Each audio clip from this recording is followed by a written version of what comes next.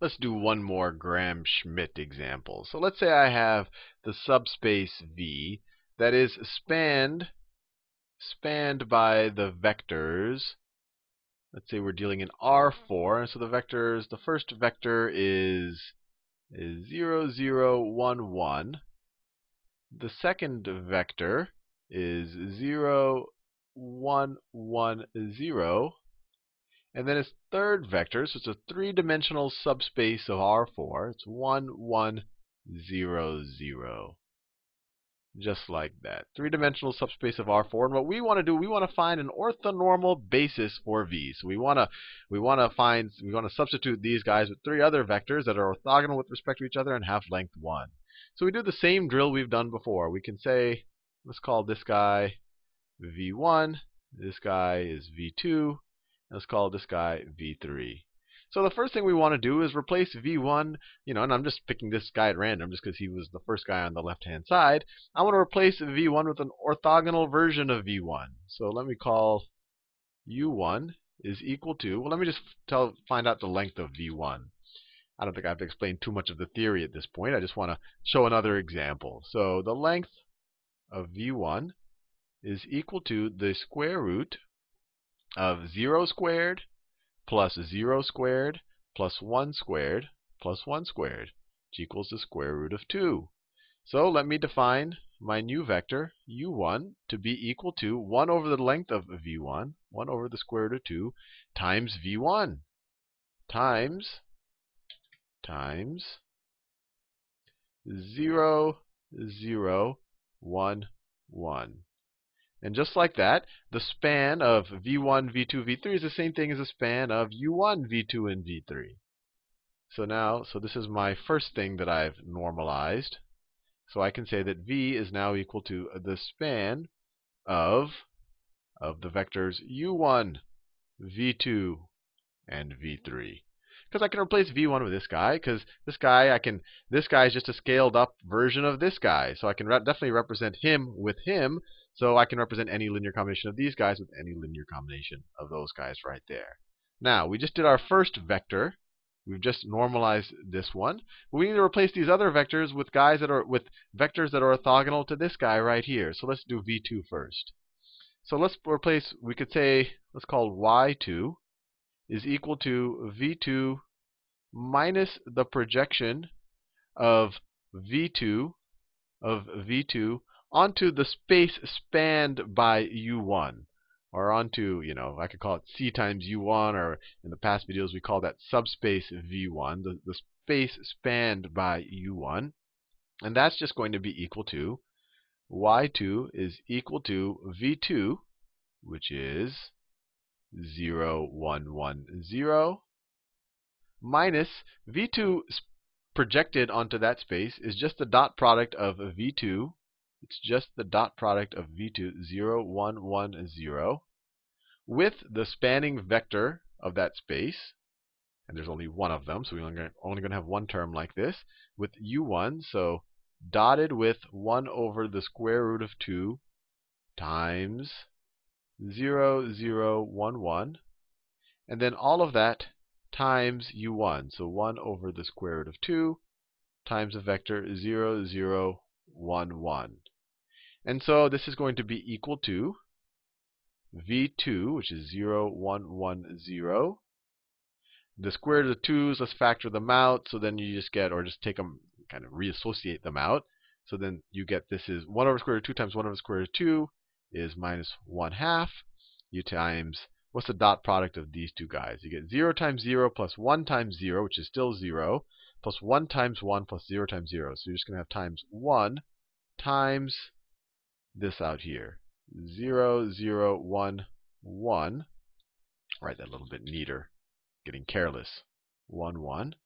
So this is just going to be equal to 0, 1, 1, 0 minus 1/2 times 0 is 0. 1/2 times 0 is 0. Then I have 2 halves here. So y2 is equal to, let's see, 0 minus 0 is 0. 1 minus 0 is 1. 1 minus 1/2 is 1/2. And then 0 minus 1/2 is minus 1/2. So now the span of the v we can now write as the span of u1, y2, and v3. And this is progress. u1 is orthogonal. u1 is normalized. It has length 1. y2 is orthogonal to it, or they're orthogonal with respect to each other. But y2 still has not been normalized. So let me replace y2 with a normalized version of it. The length of y2 is equal to the square root of 0 plus 1 squared, which is 1, plus 1/2 squared, which is 1/4, plus minus 1/2 squared, which is also 1/4. So plus 1/4. So this is 1/2, so it's equal to the square root of 3/2. So let me define another vector here, u2, which is equal to 1 over the square root of 3/2, or we could say it's the square root of 2/3. I'm just inverting it. It's 1 over the length of y2. So I'll just find the reciprocal. So it's the square root of 2 over 3 times y2 times this guy right here, times 0, 1, 1/2, and minus 1/2. And so this span is going to be the same thing as the span of u1, u2, and v3. And there's our second basis vector. And we're making a lot of progress. These guys are orthogonal with respect to each other. They both have length 1. We just have to do something about v3. And we do it the same way. Let's find a vector that is orthogonal to these guys. And if I sum that vector to some linear combination of these guys, I'm going to get v3. And I'm going to call that vector y3. y3 is equal to, it's going to be equal to v3 minus the projection of v3 onto the subspace spanned by u1 and u2. So I could call that subspace. Let me just write it here. The span of u1 and u2, just for notation, I'm going to call it v2. So it's v3, and actually I don't even have to write that, minus the projection of v3 onto that. And what's that going to be? That's going to be v3 dot u1 times u1 times the vector u1. And actually, let me just, plus v3 dot u2 times the vector u2. Since this is an orthonormal basis, the projection onto it, you just take the dot product of v3 with each of the orthonormal basis vectors and multiply them times the orthonormal basis vectors. We saw that several videos ago. That's one of the neat things about orthonormal bases. So what is this going to be equal to? A little bit more computation here. y3 is equal to v3, which was up here. So that's v3. v3 looks like this. It's 1, 1, 0, 0 minus v3 dot u1. So this is minus v3, 1, 1, 0, 0 dot u1. So it's dot 1 over the square root of 2 times 0, 0, 1, 1. That's u1. So that's this part right here. Times u1. So times 1 over the square root of 2 times 0, 0, 1, 1. This piece right there is this piece right there. And then we can distribute this minus sign. So it's going to be plus, you have a plus, but then there's this minus over here. So it's going to put a minus v3. Let me switch colors. Minus v3, which is 1, 1, 0, 0, dotted with u2, dotted with the square root of 2/3 times 0, 1, 1/2 minus 1/2 times u2, times the vector u2, times the square root of 2 over 3 times the vector 0, 1, 1/2 minus 1/2. And what do we get? Let's calculate this. So we could take so this is going to be equal to the vector 1, 1, 0, 0 minus, so the 1 over square root of 2, 1 over square root of 2, multiply them, you're going to get a 1/2, 1/2, and then when you take the dot product of these two, 1 times 0 let's see, this is actually all going to be, if you take the dot product of all of these, there's actually you get to 0, right? So this guy, V3, was actually already orthogonal to U1. They're already orthogonal to U1. So this will just go straight to 0, which is nice. So we don't have to have a term right there. And I took the dot product, 1 times 0 plus 1 times 0 plus 0 times 1 plus 0 times 1. All gets zeroed. So this whole term drops out. We can ignore it, which makes our computation simpler.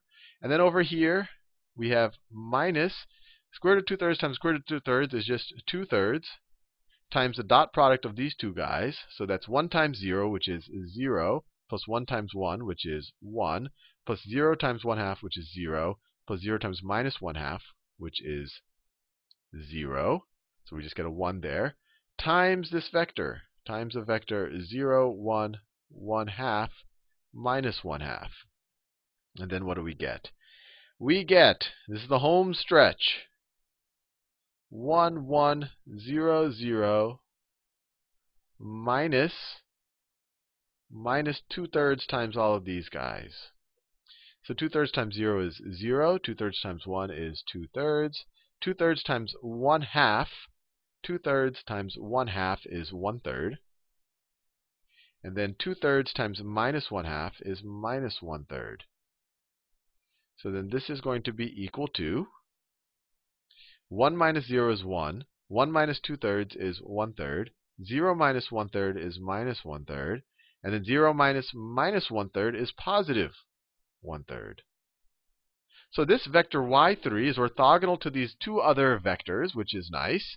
But it still hasn't been normalized. So we finally have to normalize this guy, and then we're done. Then we have an orthonormal basis. We'll have u1, u2, and now we'll find u3.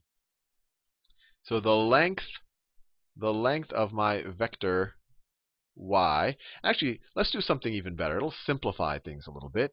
Instead of writing y this way, I could scale up y, right? All I wanted is a vector that's orthogonal to the other two that still spans the same space. So I can scale this guy up. So I could say, I don't know, let me just call it y3, I don't know, let me call it y3 prime. And I'm just doing this to ease the computation. I could just scale this guy up, multiply him by 3. So what do I get? I probably should have done it with some of the other ones. 3, 1, minus 1, and 1. And so I could replace y3 with this guy, and then I can just normalize this guy. It'll be a little bit easier. So the length of y3 prime that I just defined is equal to the square root of 3 squared, which is 9, plus 1 squared, plus minus 1 squared, plus 1 squared, which is equal to the square root of 12, which is what? That's 2 square roots of 3. That is equal to 2 square roots of 3, right? 4 square root of 4 times square root of 3, which is 2 square roots of 3. So now I can define u3 is equal to y3 times 1 over the length of y3. So it's equal to 1 over 2 square roots of 3 times the vector 3, 1, minus 1, and 1. And then we're done. If we have a basis, an orthonormal basis would be this guy. Let me take the other ones down here. And these guys. All of these form, let me bring it all the way down. If I have a collection of these three vectors, I now have an orthonormal basis for V. These three right there. They form, that set is an orthonormal basis for my original subspace V that I started off with.